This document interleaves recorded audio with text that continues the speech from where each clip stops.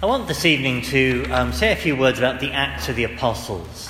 So our first reading tonight was from the Acts of the Apostles, and you may have noticed that all through Easter, our first reading every week has been from the Acts of the Apostles, and it is all through Easter time.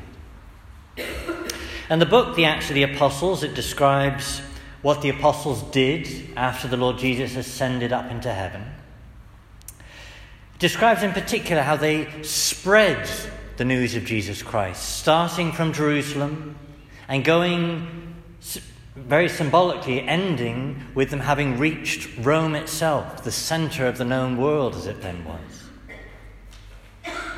That these apostles, these were the ones who had lived with Jesus, who had seen him, who had heard him speak, who had watched him suffer and die on the cross, and had then, to their amazement, seen him after he rose from the dead. And their encounter with the risen Lord transformed them, invigorated them, filled them with confidence such that they went out to the ends of the earth, telling people about him. Just as he had sent them to do, to go make disciples of the nations. And everywhere they went, they established the church. So as we heard in our first reading there, in each of these churches they appointed elders, which is the Greek word presbyteros, where we get the word priest.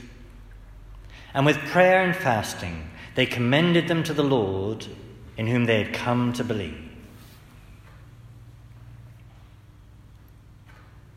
So through their work, the church spread everywhere. And the particular point I want to draw your attention to tonight is the speed with which the church spread. Because the speed with which the church was blessed in its origins is one of the signs of the proof of what the church is. That it's something beyond itself. That yes, on one level, the church is human. It's made up of humans like you and me. But the life within her, the thing that makes her the church, isn't of her, it's of above. It's of God. And the signs of the life of God within us are the signs that the church is of God. And one of those signs is this rapid proof with which God blessed the establishment of his church, sending it out, spreading it in those early years. Proving the truth of the founder. Proving that Jesus was who he claimed to be, namely God. So the First Vatican Council taught this solemnly in the year 1870. Said this rapid spread of the church in its origin was one of the signs of credibility. The church itself, by its marvellous propagation, is a vast and perpetual motive of credibility and an irrefragable witness of its own divine legation, that we come from God.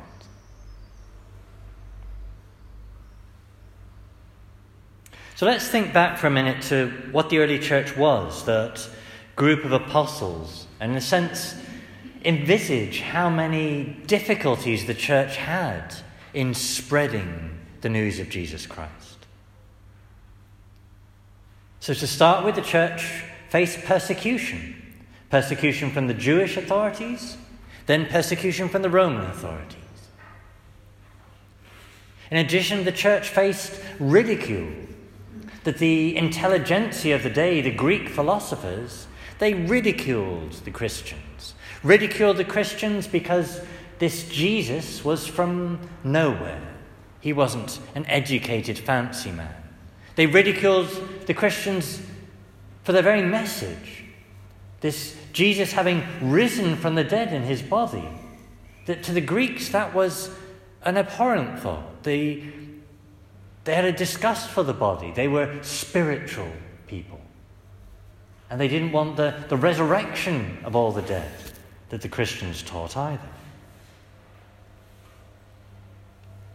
Then the church was accused of being an unpatriotic religion, because the church, everywhere it went, said, you shouldn't worship all these little national gods, you should worship the one God. And that was said to be unpatriotic.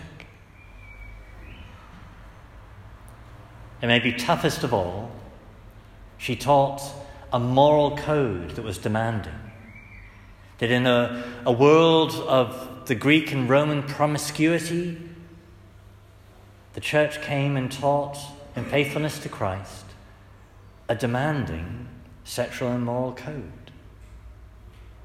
And with all of this, unlike some religions, she taught this with peace, not seeking to spread it with the sword, but with merely the word.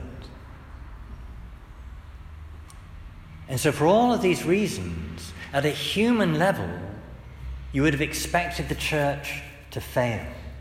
For all of these reasons, you would have expected the church to have died out almost instantly. And yet, on the day of Pentecost, the first day of the church, 3,000 were added to her number that day.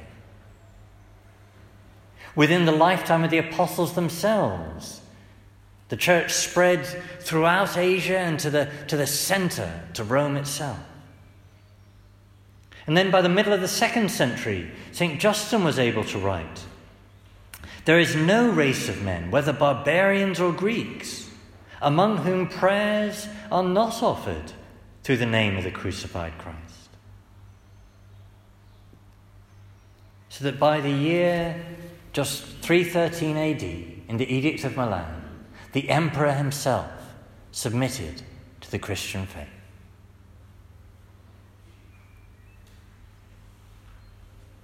And the point of all of this